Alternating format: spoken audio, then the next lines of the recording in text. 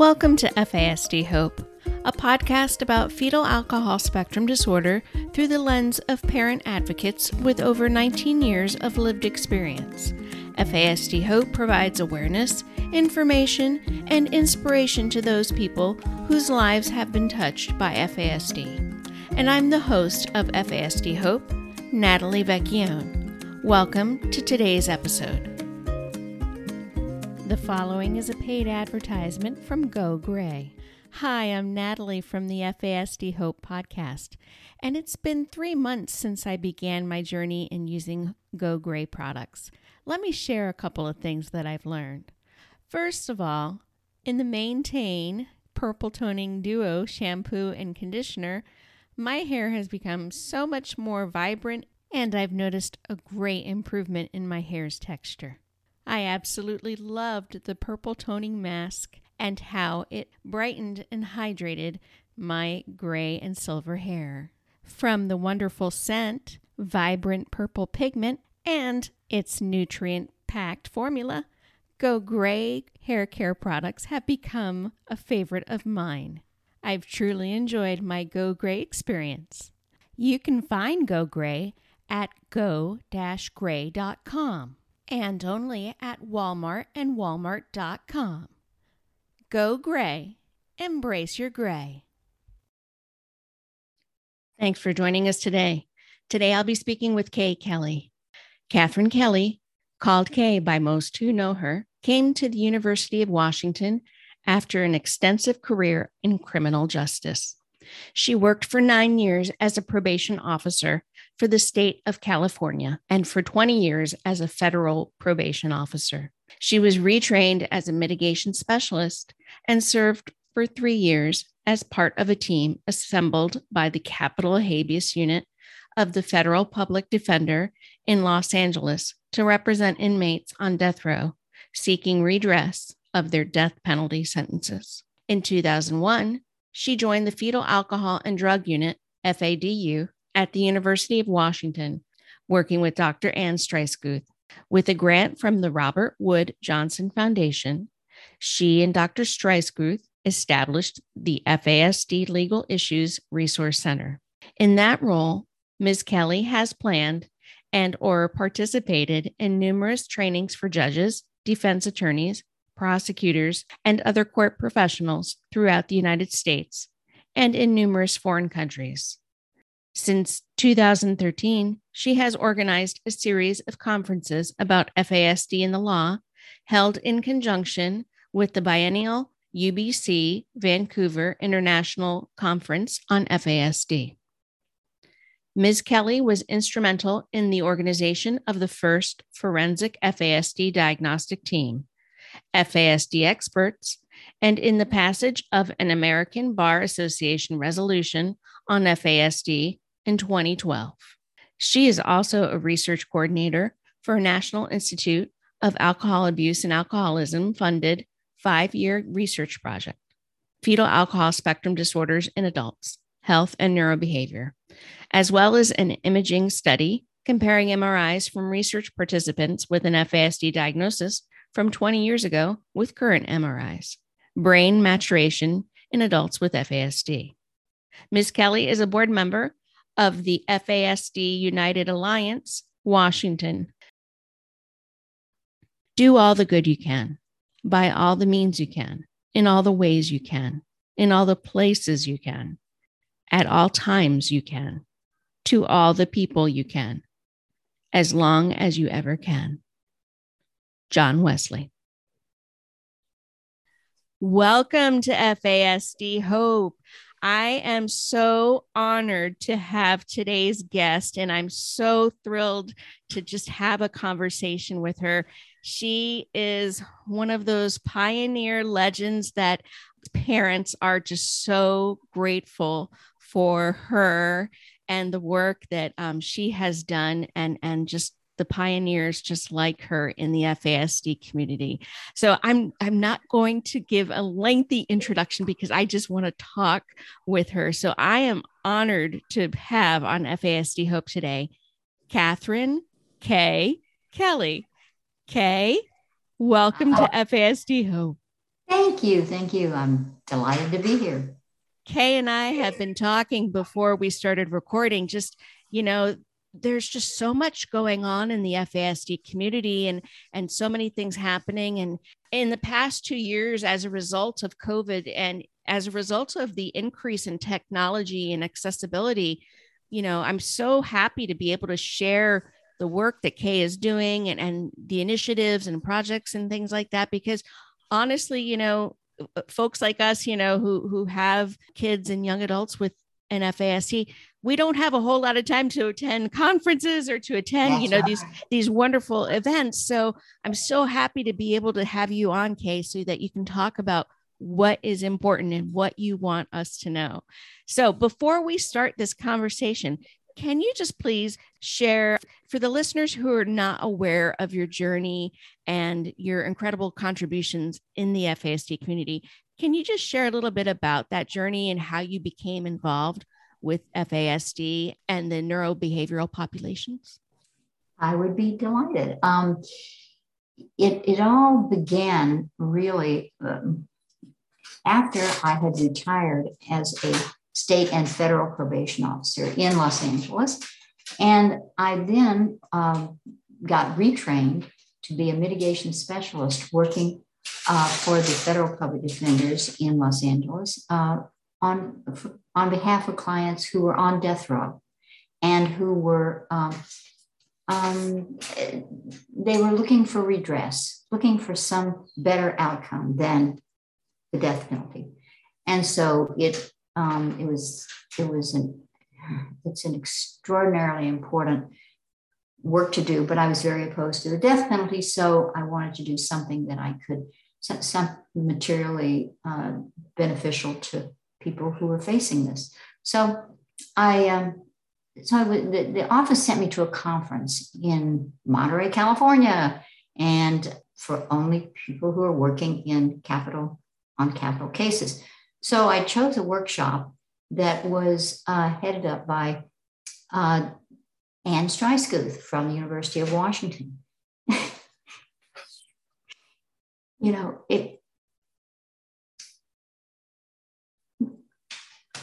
When you think about how random these things can be.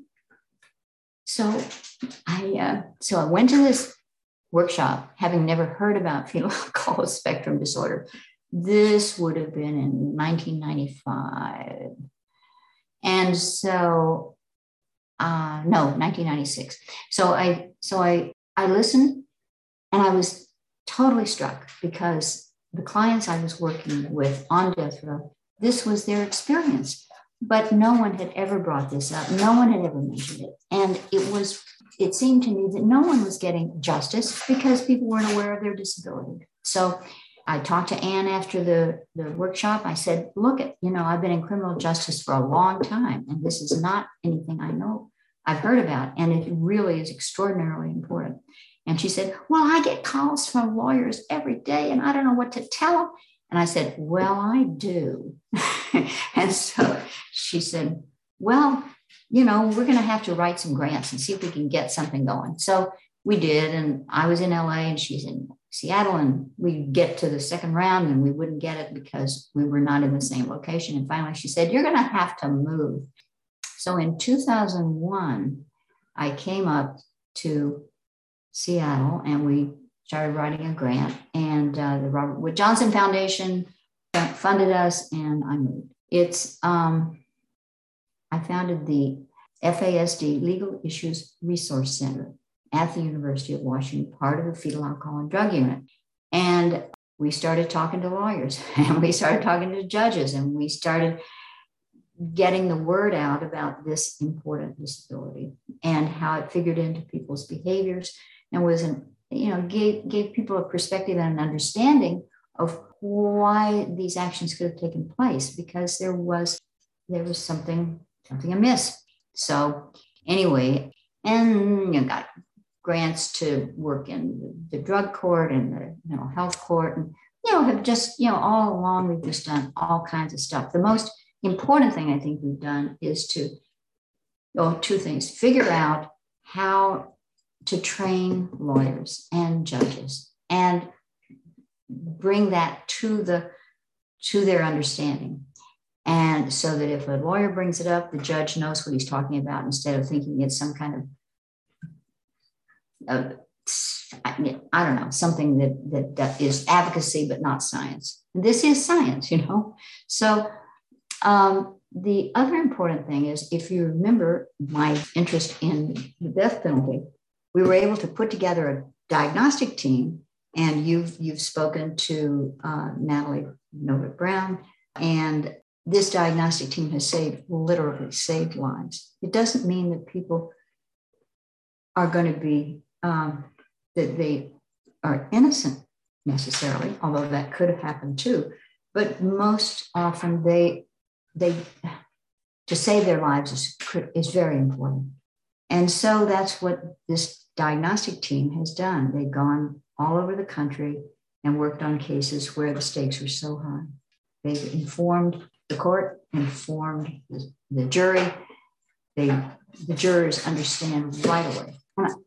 I used to do, as part of the work I was doing with the Federal Public Defenders, I would go to jurors in past trials and just knock on their door and see if they'd let me come in and talk. And I would ask them, if you had known this person who you gave the death penalty to, if you had known they had an organic brain damage deficit, a problem, physical problem with their brain, would you have given them the death penalty? Would you have voted for that? No, they would say, no, I wouldn't have, because that's different. That's just different.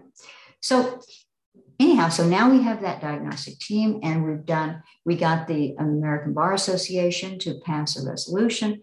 Who knew that that associations could pass resolutions? I didn't know, but when the Canadians did it, Canadian Bar Association passed a resolution, and they told me about it. I said, well, if you can, so can we. And so, we started this whole ball rolling, and I was there August 2012.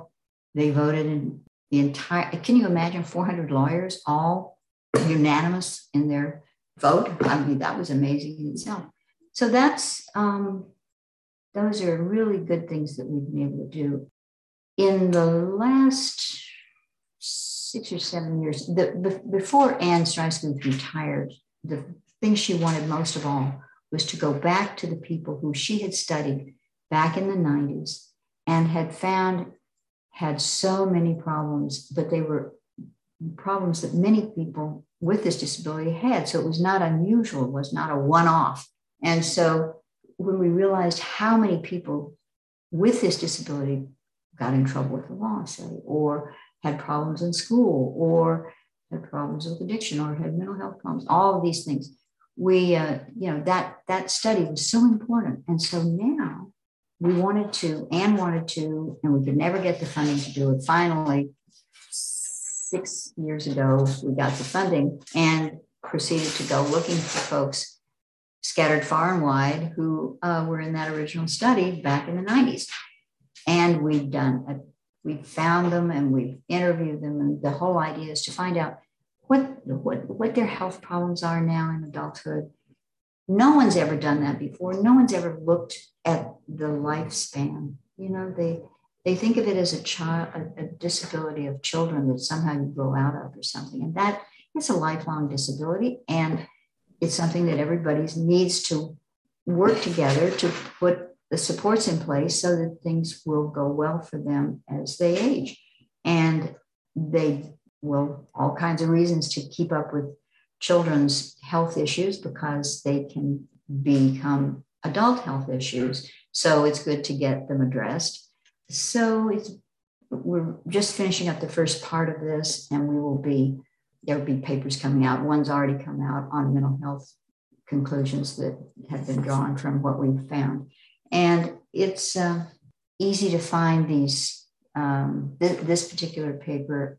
Claire Coles and Therese Grant are the two PIs, Joanne Weinberg.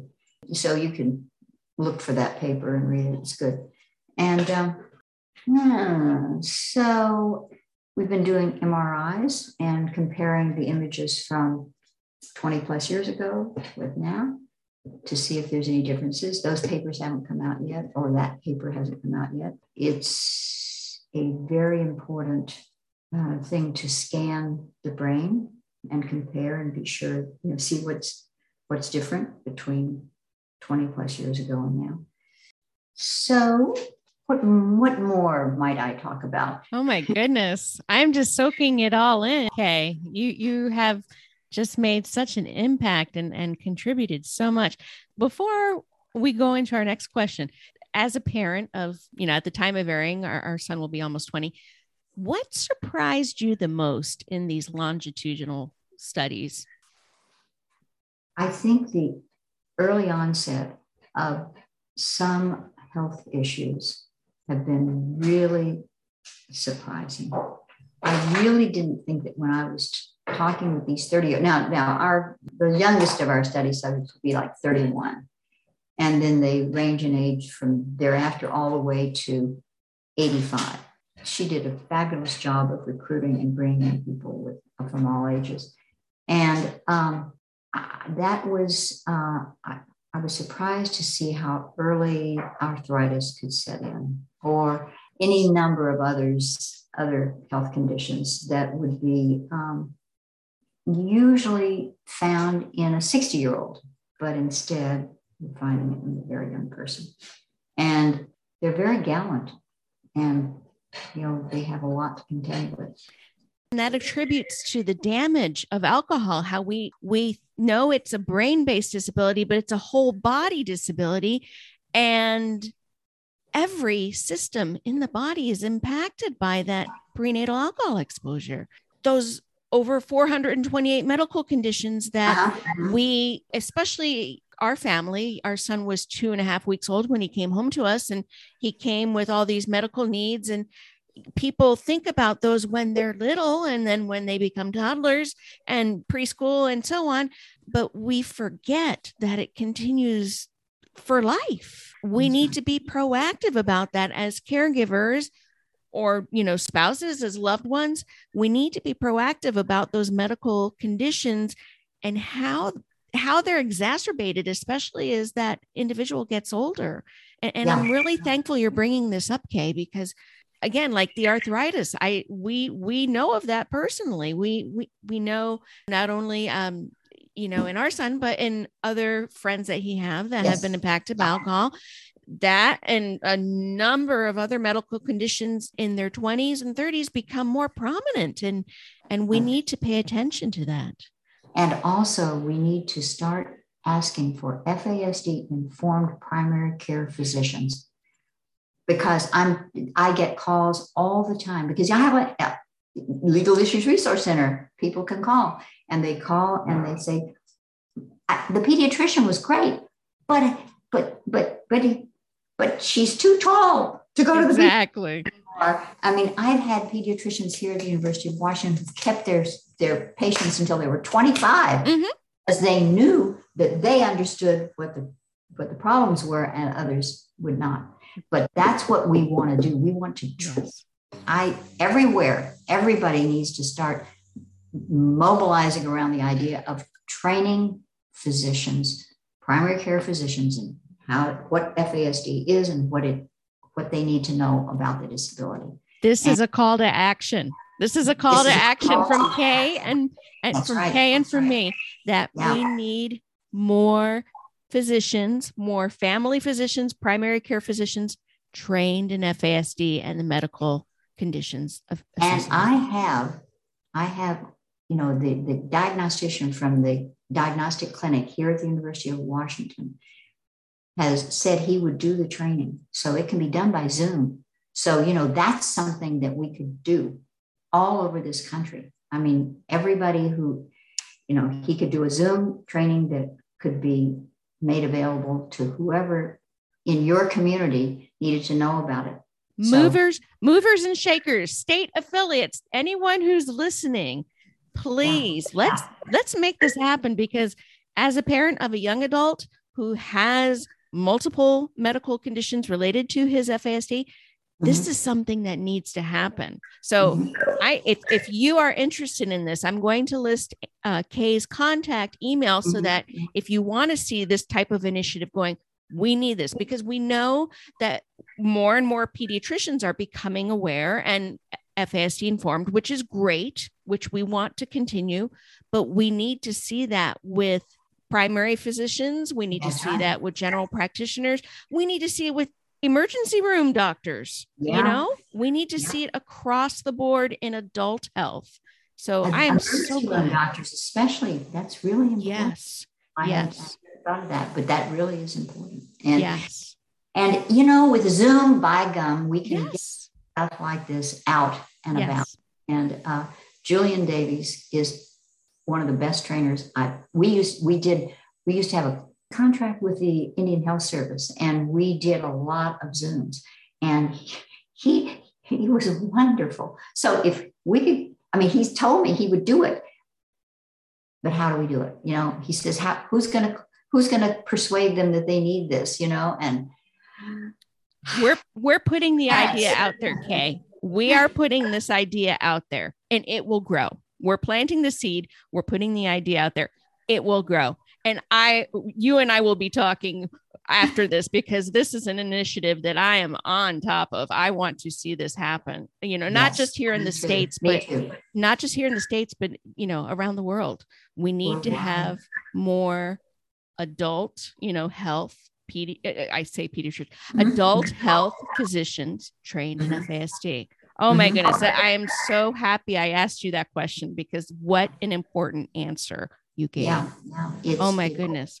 So in addition, many ideas I have, we could, this could be, we will definitely have Kay back on, because, I can see us talking more about these initiatives, especially the ones that she's going to talk about in a little bit. My goodness, all of the work and all of the contributions you've done, Kay, and there's still so much left, There's so much to do. Yes. There's so much to do. And, that's why that, the John Wesley quote animates us all, right? Yes. I love that quote. That you can for as long as you can. And there it is. Keep as long as you can. And so anyway, let's see. So what else? Exactly. Oh my goodness. Well, let's talk about the initiatives in the project. We talked about obviously the American Bar Association resolution. And I can't believe that's almost 10 years old. Yeah. My goodness. That is like only a moment ago. I know. Every detail of it. Oh my goodness. Oh my goodness. Let's talk about what's happening now, because I know you're working on some really important, critical initiatives and projects that really our listeners need to be aware of. Well, anyone who isn't aware of the FASD Respect Act, for goodness sake, please, wherever you are, do whatever you can. For as long as you can, in as many ways as you can, because that's critically needed, because we need to fund, education about preventing this. We need to fund the research on what's going on with folks, and we need to fund services. And, we found, our research has shown that the best outcomes for folks is if you've got a predictable income as an adult, you have a predictable income as you might with SSI, and you have case management services as you might have with developmental disabilities within, because every state is different as to how they handle these things. And they're fighting like crazy in California to try and get services for people with this disability. And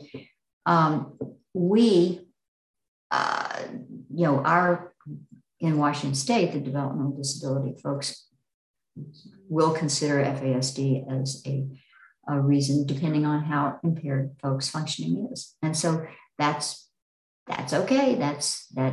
We're on the right track.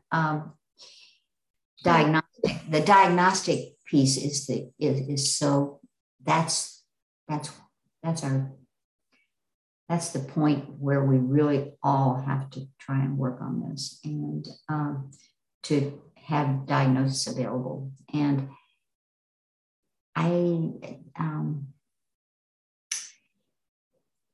of course, we're all hoping for a $5 hair test, that will give us a diagnosis. Exactly. Creeping up on these things, this is very important. Anyway, so working on the FASD Respect Act, and the funding that our study that we're doing now for adults with FASD and their health and other issues. That is the National Institutes of Alcohol Abuse and Alcoholism, NIAAA, and we all want to support them in funding all this work that we're doing. And then, I get a lot of calls. So I keep getting calls from therapists saying, how can I work with somebody with this disability? I don't know a thing about it. I don't know what would be helpful and what wouldn't. They have their diagnosis already. They're adults. How do I do this? So what we're putting together, and I'm hoping that anyone who's interested will email me and tell me they are, because this, again, would be a Zoom effort. If you heard the podcast with the FASD Changemakers from Vancouver, British Columbia. Yes. We had them on in January of this year, and we had CJ and Kat, and they were fantastic. Oh, they're wonderful. So I've heard them. I've been around them a long time. I've watched them grow up, and they're terrific. So the idea is this: that the therapist, the patient, the change makers, and a moderator from our office, not me, but somebody who is a PhD therapist herself, okay, and we build a community online through Zoom. And it could be bigger or smaller, or reach out to, I just see all kinds of possibilities for supports, because people with this disability feel so alone. Yes. They it's hard to find a friend, because you're working in several different age groups and age ranges within yourself. You like, a lot of different age related things. So it's really important to have, folks around you who know what you're talking about and who get it. And so here are the change makers. They get it, and they've been doing it for a long time now, and they would be willing to put together these online communities.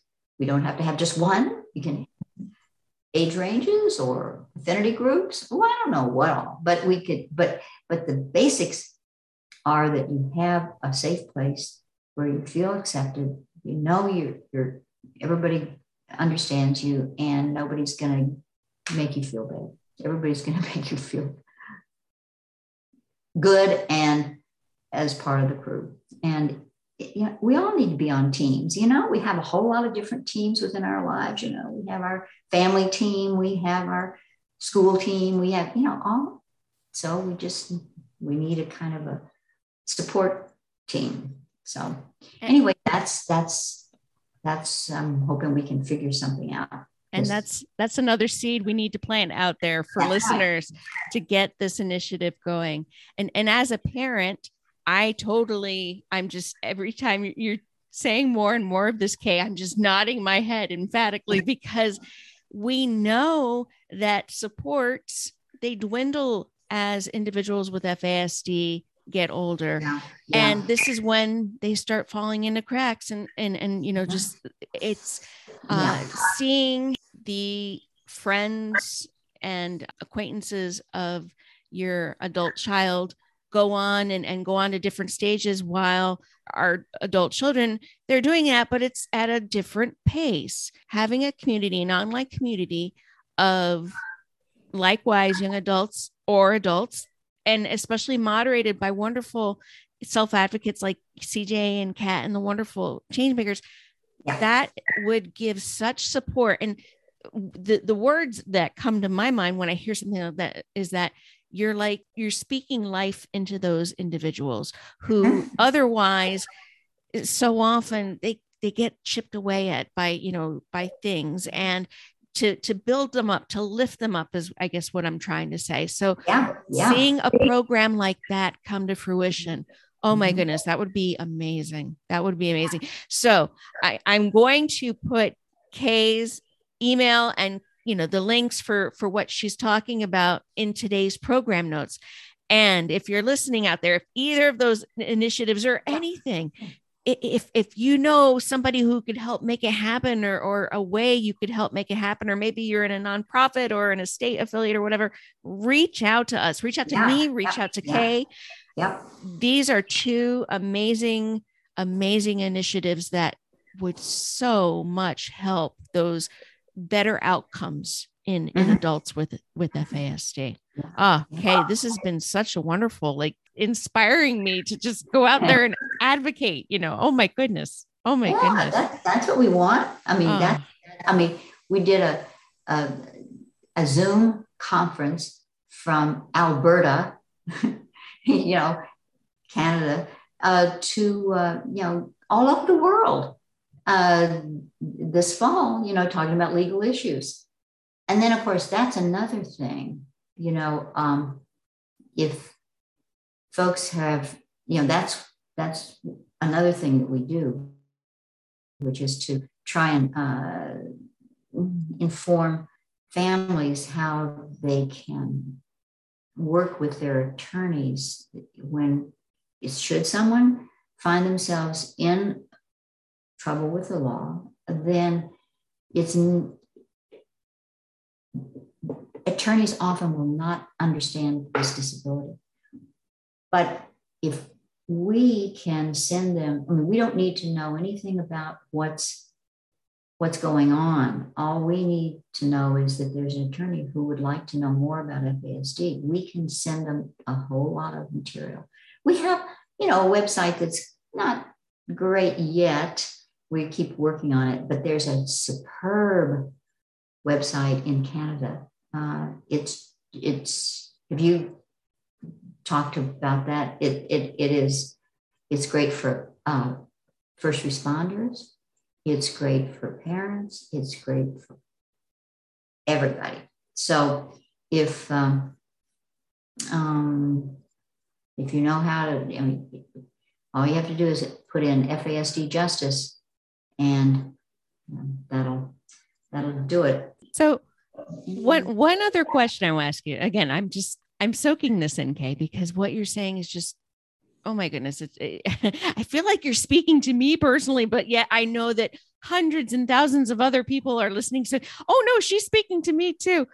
So from your years of working in FASD and in the justice system, thinking of those parents of those littles, because my husband and I started this podcast because this is the podcast we wanted 5, 10, 15 years ago. This is the podcast we wanted. Thinking about parents of littles, in your experience, what have been protective factors that have really helped in that transitioning to high school and beyond high school, just in the amazing work that you've done? What protective factors do you think have made the most benefit for adults with FASD? I think parents who didn't listen to people who told them, look, he's 18. He should be on his own. You're so overprotective. It's terrible. This is just not the way it is. And so I think that what I've sometimes said, if you think about adolescence for folks with this disability running till the time they're about 30, uh, just don't be in a hurry to see them on their own, even though, other people would say to you, oh, do that. The other thing is for sure, if you can, to get a guardianship is always a good thing, because for a variety of reasons. Yes. And but I would, and the transitions need to be so carefully done and so slow. And I've seen some really wonderful housing options that parents have done. They've put together a house that, and that works out really well. I know about a family, and it's just such a lovely thing to do. The children both, they wanted to get married, and the parents agreed you could get married. You'll spend part of the month in this parent's home and part of the month in that parent's home. And it works. They've got what they want from each other, and yet they don't have to make a ton of decisions that, because folks can be so vulnerable, and you don't want your kids to be exploited in any way. So protection is really important, and not listening to anybody or feeling guilty about it at all, because there's no such thing as overprotected. Thank you. Accommodating doesn't end at 18. That is my motto. Yeah. Accommodations do not end at 18. And Kay, again, I feel like you're speaking to me because we've experienced this. We're personally experiencing this. Is people think, even the people that you thought understood, think, you're just enabling him. No. When I hear that word, Kay, that makes, yes. With this disability, with having an FASD and parenting a young adult, like you said, the parenting doesn't stop when they're 18, or the parenting doesn't stop if they're out of the house and say in a supportive living environment or something. Mm-hmm. No, you're still parenting, you're still accommodating. And we're both just, if this were a video podcast, Kay and I are just both shaking our heads. Yes, that's right. And absolutely. You have to continue, I think, and I'm just jumping down this rabbit hole with you, Kay. You have to continue to be proactive long after the chronological adult happens. You really do, because I think just in the short time that I've learned about FASD and spoken to so many wonderful professionals and legacies like you have to be, I think proactive is a really good summary of how you need to parent: proactive and accommodating and supportive. And those don't end when chronological adolescence ends. That's right. Yeah. And you can see it has to be different for each individual. Yes. But the families who are still engaged in their adult children's lives are performing a social service, for a personal service for their family, but a social service for the rest of us, because the decisions that can be made can have significant effects, so, and also, if someone does get in trouble with the law, you really need to educate, and then educating lawyers in your communities. If you've got anybody who's listening to this, if you've got a community where you feel that the attorneys don't know enough about this disability, let me know, because we've got teams around the country who will go and they will train the lawyers, and they don't charge anybody anything. They pay their own way to get there. They just want to do the right thing. And they're saints. I mean, I got to tell you, I mean, to see somebody in North Dakota get on the plane and go to Texas, on his own time. I know who you're talking about too. And I love him. Yeah. And and he's one of a dozen people. Yes. Yes. And so, and anything you can do to help facilitate that. Yes. That's you're a partner in all of this. I mean, really. So, I have a little chapter that if anybody wants to, I can send it to them. And it's how to talk to your attorney, the attorney, Yes. because they're so used to every parent saying, "Oh, he's a good boy," or "She's a good girl," and yeah. Don't call me, So you have to do things differently. And that's a whole other podcast, Yes. And that's, so if you're interested in that information, again, you can either email me or we'll be putting Kay's information in our program notes. And if you want specifically that information too, please let us know, because that's so important. Again, everything.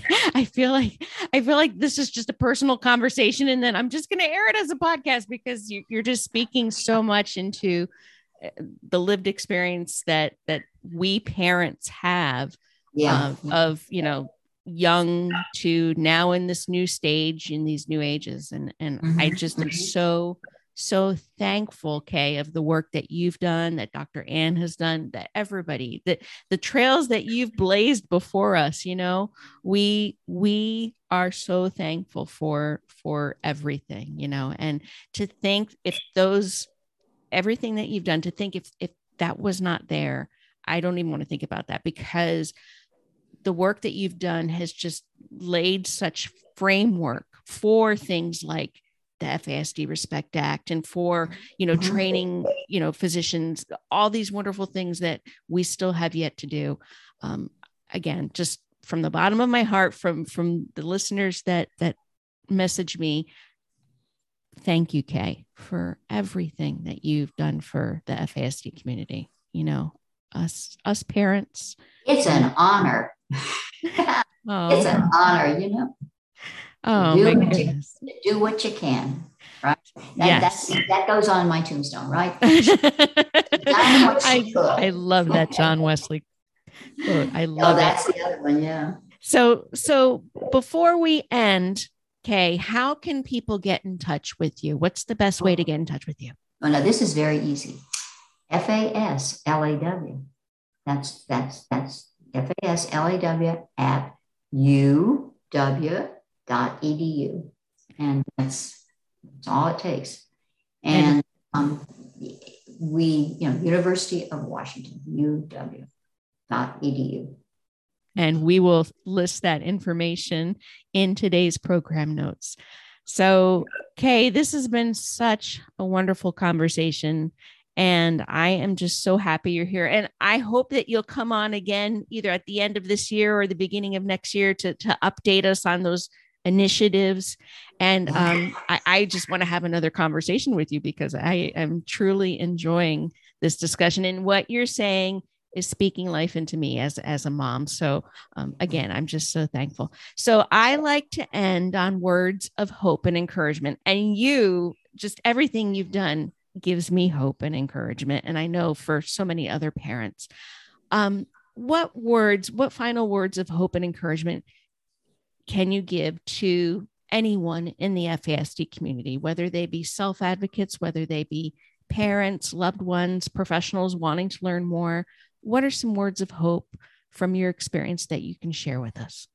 I think the fact that this is a worldwide community, that the people in New Zealand are experiencing the same things that we're experiencing here. I've given talks all around the world, and